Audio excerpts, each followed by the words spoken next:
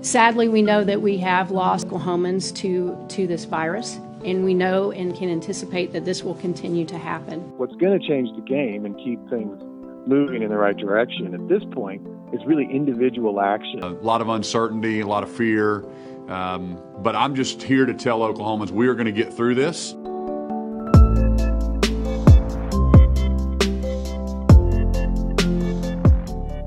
I'm Ben Felder with The Frontier, and this is COVID-19 in Oklahoma, a daily podcast bringing you the latest info and insight into how the coronavirus is impacting our state. Through interviews and conversations, this podcast is about context and clarity during this challenging time. Today is Tuesday, April 7th.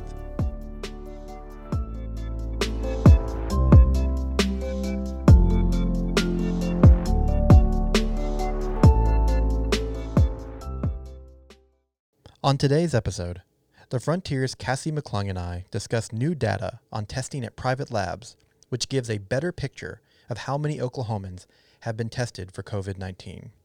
But first, here's a review of the latest coronavirus news. On Monday, the State Department of Health reported 75 new cases of COVID-19 in Oklahoma, bringing the total to 1,327.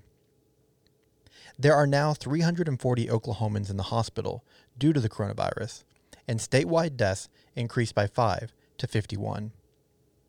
The state also recorded its youngest death, an Oklahoma County man between the ages of 18 and 35. Also on Monday, public schools across the state launched new distance learning programs, as school buildings will remain closed for the remainder of the academic year. These distance learning plans must be in place until May, when schools will have the chance to end the year early. The Oklahoma City Public Schools Board voted last month to make May 8th its final day of the school year, moving it up by 2 weeks. Also, a federal judge on Monday partially and temporarily blocked Oklahoma's ban on most abortions during the COVID-19 pandemic, saying the state had acted in an unresponsible and oppressive way by restricting abortion access. The Frontier's Cassie McClung reports that the ruling came just a week after abortion providers and advocates filed a lawsuit against top state officials challenging Governor Kevin Stitt's order that placed a moratorium on most abortions in the state. Federal Judge Charles Goodwin granted the abortion providers' motion, in part seeking a temporary restraining order on the ban, which was set to expire on April 30th. All right, Cassie, how's it going? It's going good. How are you doing? I'm not too bad. Did you have a good weekend? I did. I keep forgetting it's Monday, to be honest. I keep losing track of the days, but it was a good weekend. How was your weekend? Not bad. Yeah, so we record these on Monday, so people will be listening to it on Tuesday. That's why we're asking about the weekend. Yeah, I got in some rest, and I'm putting a raised bed garden in my backyard. I've got these like three big raised bed gardens that I've put together, and I've bought a bunch of dirt and manure, and I'm going to try to see if I can figure that out. So very cool. It's a perfect time with all this social distancing to, start up a new project. So exactly. And if the world's going to hell, I might as well figure out how to grow my own food and see if I can take care of my family that way. Well, one thing we did learn over the weekend that you wrote about Sunday evening was we finally got a picture of how many tests are being conducted by private labs. So there is the number that the state reports every day is the total number of positives. Now that includes those coming from private labs and coming from the state labs. But what we did not know was the number of negatives from these private labs. So we really didn't have a clear picture on exactly how many Oklahomans were being tested. And this is relevant for a few reasons, but one being that the state was beginning to receive a lot of negative attention from some national outlets for being dead last in the nation in its testing rate. So what did we learn on Sunday? Right. So like you said, Sunday, the health department shared data on how many negative results private labs had gotten back from tests. And those results went all the way back to February. So over the last week, a lot of people have been, especially over the last week, I guess I should say, a lot of people have been asking about how many people have been tested in the state. And that helps give the state a clearer picture on how many people have been tested, obviously, but also how the virus is spreading. And Commissioner of Health Gary Cox sent a letter to private labs last week, kind of trying to push them to submit this data. So a health department spokeswoman, before I get into it, said some of that data came in over the weekend, and I think they have about 70% of it now. I expect they'll probably be releasing more of it soon. So there have been more than 6,000 negative test results from these private labs. And when you combine those numbers with the states, as well as all the positive results, we now know Oklahoma has completed more than 8,600 tests, so 8,600. And that's a big jump from over last week when we thought the state had only completed about 1,200. Yeah, and I assume this information is going to be out when people are listening to this, but I was hearing today that even more private lab numbers were going to come out late Monday, which was going to put the total over 11,000. So your original story on Sunday with that 6,000 number talked about how it's better, a lot better than we thought, than what was being reported, but still behind a lot of other states, especially in the region. But if we are getting over 11,000, then maybe we are starting to get a little bit, at least on par with Kansas and catching up with a few other states. Right. So we are on par, actually a little bit ahead of Kansas now, because I think Kansas, and part of the problem with all these national data rankings we've been seeing lately is not all states report their data the same. So I kind of almost, am worried to make these comparisons. But if we do, we are looking at these national comparisons, we can see that Missouri has tested more than 27,000 and New Mexico has almost 17,000. So 11,000 does put the state up to par. Well, I don't know, up to par is the right word, but closer to its neighbors, but still a little bit behind. Yeah. And you mentioned this in your story. It was the political story from last week that really put a focus on states that were really behind.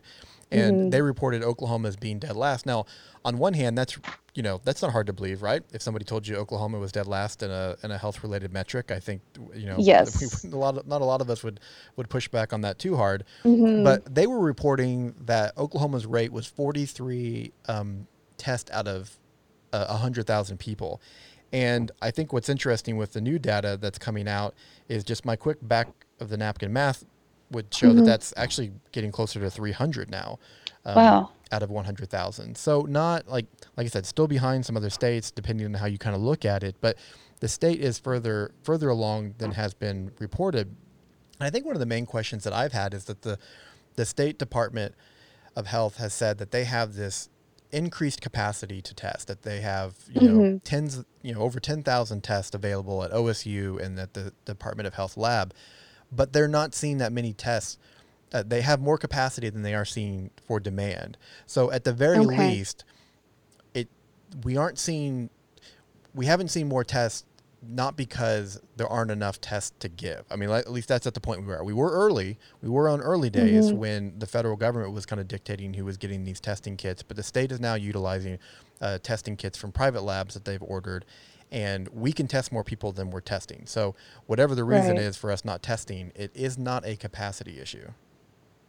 Right. And I know you're working on a story about this, maybe not this specifically, but kind of testing and how it's evolved in the state in general. Is that something that's come up so far in your reporting? Yeah. And like I said, I think the narrative early on, when you go, let's go back to early March when Oklahoma got its first case. I believe it was March 6th. And when we got our first case, there were 300 cases nationwide. That seems unbelievable that was just, a month ago. But it was early on, and we were starting to see these kind of hot spots emerge. And, Oklahoma was really kind of behind a lot of other states in its own growth. And so it wasn't getting the priority of these testing kits that were really being doled out by the federal government. And one of the things that my story, which I'm hoping to have out on Tuesday, shows is kind of the work behind the scenes here in Oklahoma, that if we weren't going to be able to get the testing kits from the feds, that we needed to go elsewhere. And so, for example, Oklahoma State University, its lab was using Thermo Fisher machines, and the state was able to order 10,000 of the testing kits from Thermo Fisher, able to get those ordered and get them released almost right after the FDA gave their final approval for these kits. And so the state has been able to ramp up its testing ability. And we talked about this last week. Governor Stitt has urged people to get tested if you have symptoms, if you have fever, if you have, trouble breathing, that you need to get tested. And if you come in contact with someone who has a known case of COVID-19, you need to get tested. So the message from the state is, we got the test, let's test them. There are now more than 70 mobile testing sites across the state, which is where, if you're getting tested at one of these mobile testing sites or at a county health lab, those tests are free, and those are the tests that the state is doing. But still, the bulk of the tests are being done by private labs. And so this would be if you go to your doctor and they give you the test, they send it off to the lab, and they get those results back. Okay, yeah. See, that's interesting. I wonder where the disconnect is there. Because, if we do have 70 mobile testing sites and then these private labs running tests, I'm just curious, why the state isn't seeing a huge uptick in the number of people being tested. Are people just not aware they can get tested? Are doctors not aware they should be testing more people? It's just interesting to me to kind of trying to figure out where that bottleneck or disconnect is, I guess. Yeah, no, I have those same questions. And, some of this is just kind of theorizing a little bit. But I mean, I think, I was actually talking about this concept with my wife today. And we were saying, if we got some symptoms, would we immediately want to go get tested? I mean, it kind of depends, I guess, on how severe it was. But if I had a slight fever, I might just try self-isolating it at home. And I don't know if that's because I've seen those depictions of how far they shove those swabs back your nose, and I don't want to do that. Or if I'm still kind of under the mindset that I don't want to waste, resources during a time when we're hearing that resources are in short supply, it could be that we don't have as many positive. I know we have more positive cases than we've confirmed, but maybe we don't have a huge number quite yet. Or I guess it could be all sorts of reasons. But the reality is today we can test more Oklahomans than we are. Right. And it is hard to speculate about that. But, another interesting part of that is so many people don't have symptoms when they have COVID-19. So, there could be people walking around who have it and are transmitting it but don't realize it. So, it's not going to be probably on the top of their list to go get tested. And I don't even think they could if they weren't showing symptoms anyways. So that's something to keep in mind, maybe. Yeah, that's a great point. One of the things that I've learned in recent days is, the OSU lab, the Department of Health lab, are up and running. University of Oklahoma has a lab that is supposed to come online sometime this week or maybe next week. One of the things that they're working on, they have machines that can do the test to determine if you've ever had it. And OU is kind of trying to position itself to maybe be the lab that can use these Abbott machines that the state has gotten 15 of. Now we only have 100 kits to go through the machines, and the Trump administration is kind of dictating a little bit of where these go. But I've heard that the University of Oklahoma is trying to kind of come up with its own kit, essentially, that can run through these machines, so that at some point in the future, we may be able to do mass testing to figure out if people have had it. And then we can kind of, if the theory is proven that you develop an immunity after you've had it, then that will be an important piece of data for us to know moving forward.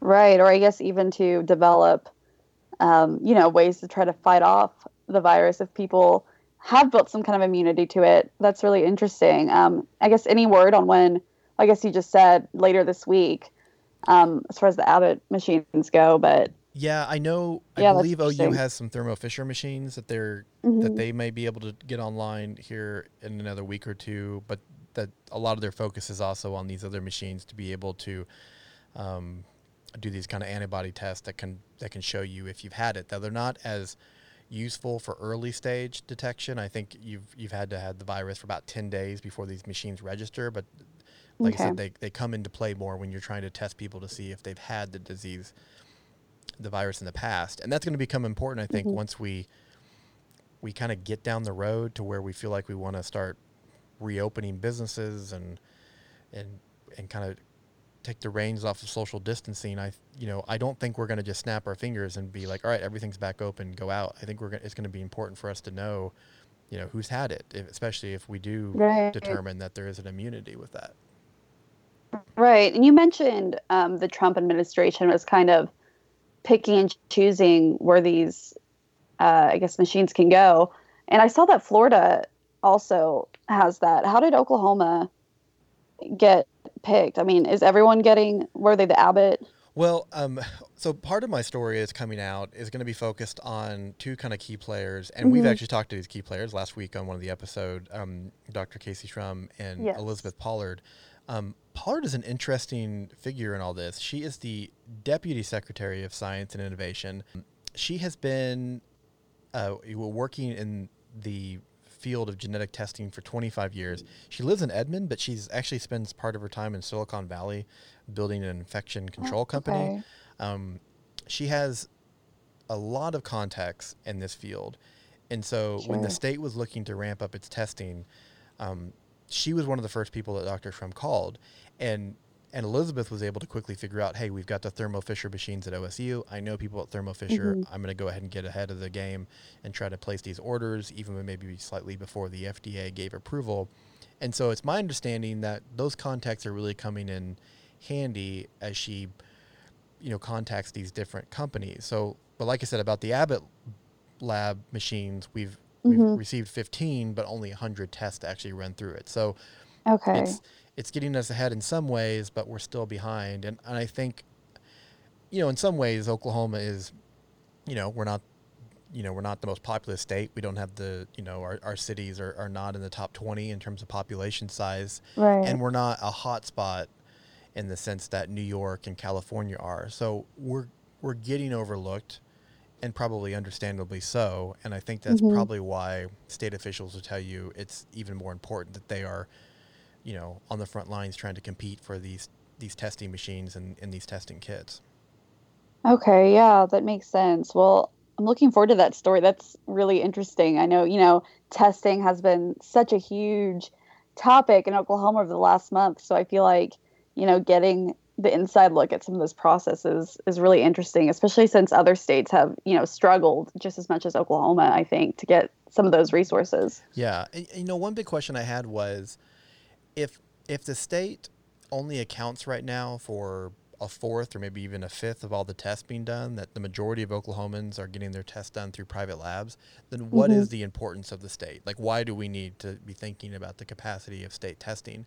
And there's a couple reasons. One is for better data. Up until recently, like we just talked about, we did not have complete data from these private labs. But two is turnaround. The state is saying that they can get these tests turned around in about a day. And the rate reported from these private labs shows a 24 to 48 hour turnaround, but that's from when they receive the test. And a lot of these labs are out of the state, sent to places like Dallas and Seattle. So you have to take into account the time to send them there and send them back. And when you take that into account, you're sometimes looking at 2, 3, 4, 5 days of a turnaround. So state officials say it's also important that we have the capacity because we can get these turned around in a much quicker fashion. Right. Yeah, that makes sense. I'm interested to see, though, kind of where, now that we have testing, it's getting under control, kind of where our attention is going to be turned to next. Because I've been hearing a lot about, people taking metrics from, I guess, hospitalizations. So I guess I'm just curious to see, we've been talking about modeling and testing and all that, kind of how this is all going to come together to give us hopefully a clearer picture of where this virus is going. Yeah, no, definitely. I'm actually kind of looking through my notes here for my story and just, talk about how far we've come, looking back in early March when we all remember when the Thunder and Utah Jazz game was called off and we tested about 50 members of the Utah Jazz organization. And that was such a big deal because at the time we only had about 100 or so tests.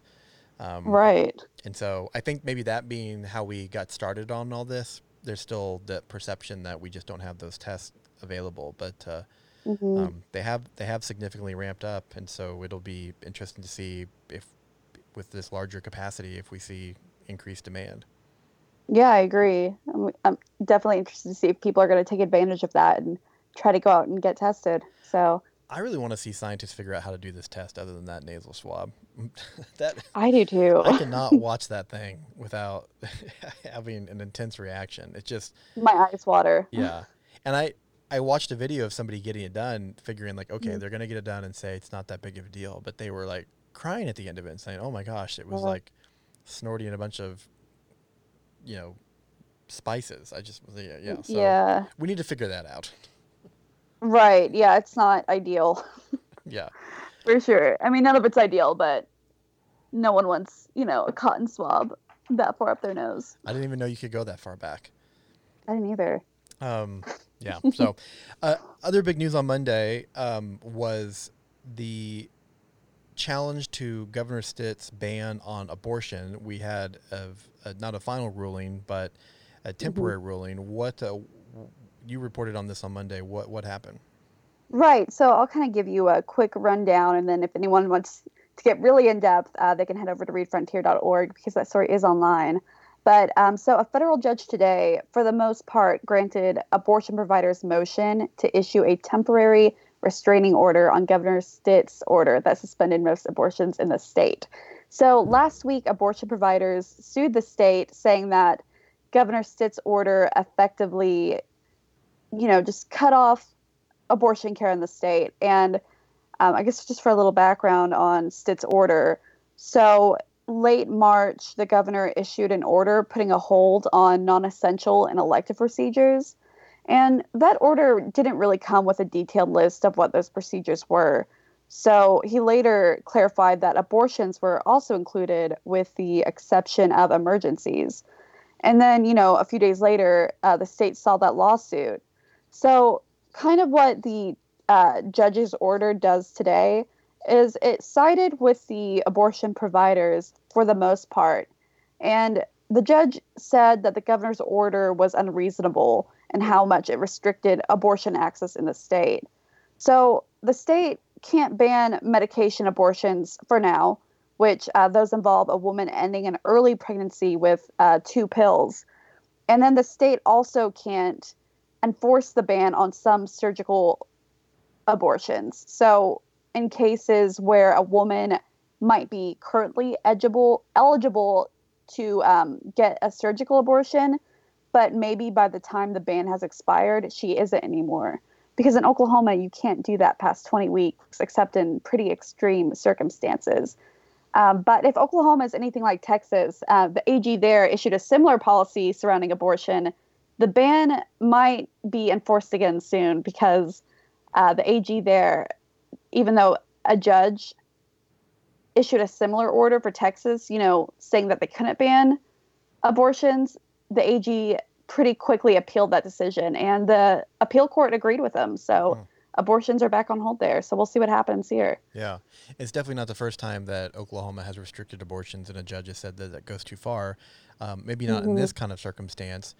And have we ever seen like kind of a definition of what like an essential medical procedure is? I mean, in my mind, I think of one like a non-essential procedure would be one that you can wait and nothing will change. I mean, whether you agree, you support abortion rights or not, I mean, this would seem in many cases that this would be something that you can't necessarily wait to do. Right. Right, exactly. And that was one of the main arguments the abortion providers had. And the judge agreed with that, because especially with restrictions surrounding abortion, you really can't wait to get the procedure done, or else you won't be able to ever get it done because you'll miss that time frame where it's, legally allowed. Yeah. Have you seen any definitions of what an essential medical procedure is, or are we just been using that term? Question. I think I don't want to say we've been using that term, but I will say that the governor's order didn't really come with a detailed list or anything like that. So, obviously the state doesn't think abortions are essential unless, a woman's life might be at risk. But as far as essential procedures go, I think it's kind of, people might interpret it a little differently across the board. Yeah. Well, it wouldn't be the first order from the governor's office that has had some ambiguity with it, right? As we've seen on some things like that. But okay, well, we know you'll be continuing to follow that. And just finally, we're talking on Monday. This is Tuesday's episode, so we'll be a little bit into the week when it comes out. But what are you watching for this week? I mean, what do you feel like maybe some of the important storylines that we see this week? Yeah, so I'm, going to continue watching as those negative numbers keep coming to the health department, because I think it's so important. It goes hand in hand with also watching the state's modeling, which we still really haven't heard much more about since I think last week, which is something I really want to follow up on, because if the governor's office, the state thinks the state will see a peak in late April, then I'm curious to see those numbers, what we're relying on. And then I just, nursing homes. So a lot of different issues in different areas. Yeah. So on the modeling real quick, I mean, that was something about a week ago I felt like we thought we were going to see pretty soon. I mean, just kind of what we were hearing from the governor's office.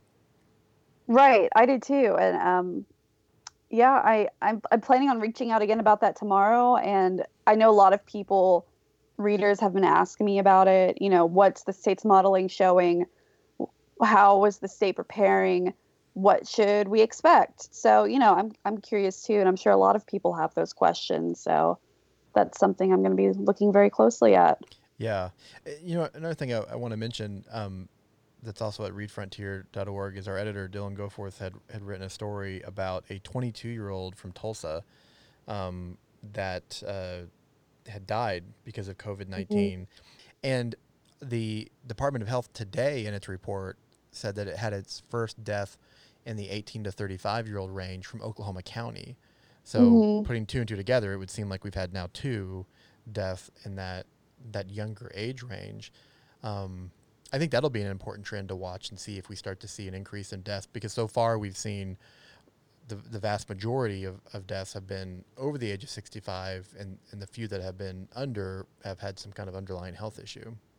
Right, exactly. And, we obviously don't know a lot about, these, as far as their health goes, we don't know a lot about these 2 men who died. But, I'm wondering if, as our death toll does go up, if we're going to start seeing those younger people in there, because, we're at 51 now.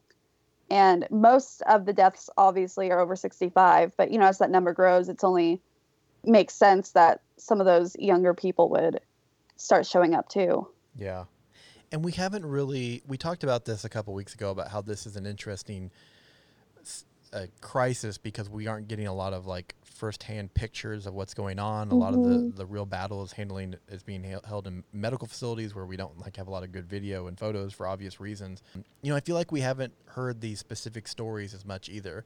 And that may be because, the media is tracking the evolving data every day, and also because we just, family members haven't necessarily been promoting this, but the story from Dylan on there, just talking about this young man with a wife and a newborn. I mean, it's gut wrenching to think about this. Yeah, it's heartbreaking. And that's the reality. And we report these deaths as a number, but there's stories behind each of these numbers, and it's just it's what this is really all about.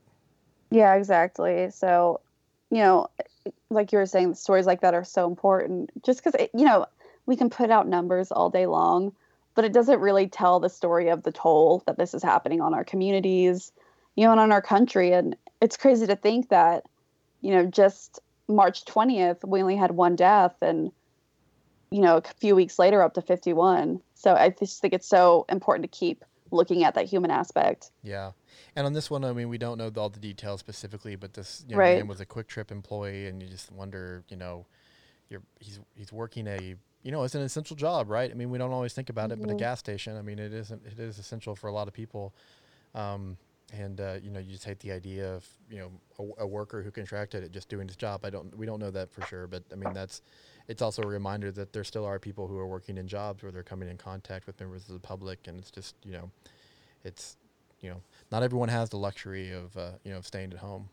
Right. Yeah. It is an uncomfortable feeling because, my dad, he works at a hardware store. My mom works at a tag agency. And, I actually have a little brother who works at Quick Trip here in Tulsa. So it's, they're all considered essential employees. So it is unsettling seeing stories like that, that it just makes it very real. And when you have family working in those positions, it kind of hits home. Yeah, no, definitely. Well, if you can stay home, stay home. Do as much as you can to protect not just the public, but yourself and your family. So, well, hey, Cassie, thanks so much for your time. Good to talk to you again. Thank you. And you hey, too. I did catch you on another podcast. You keep doing all these other podcasts, Cassie. I know. Get these time. This was I love podcasts. Put in a plug in for this one. It was the Mental Health Association. Yeah. So the Mental Health Association, they're doing a daily podcast on COVID-19 as well. So, a lot of their episodes focus on mental health and people in the mental health field, first responders, and they have some really interesting interviews on there. But today, I talked with Matt Gleason, is the one who hosts their podcast over there. I talked with him on Friday just about, what it's like being a journalist right now and kind of about how, mental health and how I'm handling that on my own. So it was kind of a different angle than, what I'm used to talking about, just talking about myself. So it was an interesting experience. I had a good time. Yeah. Well, great. Well, it was a good listen. And we encourage our listeners, after you're done listening to this, go find that and give that a listen as well. So, well, hey, Cassie, good to talk to you. And I guess I'll talk to you again tomorrow. Yeah, you too. Take care.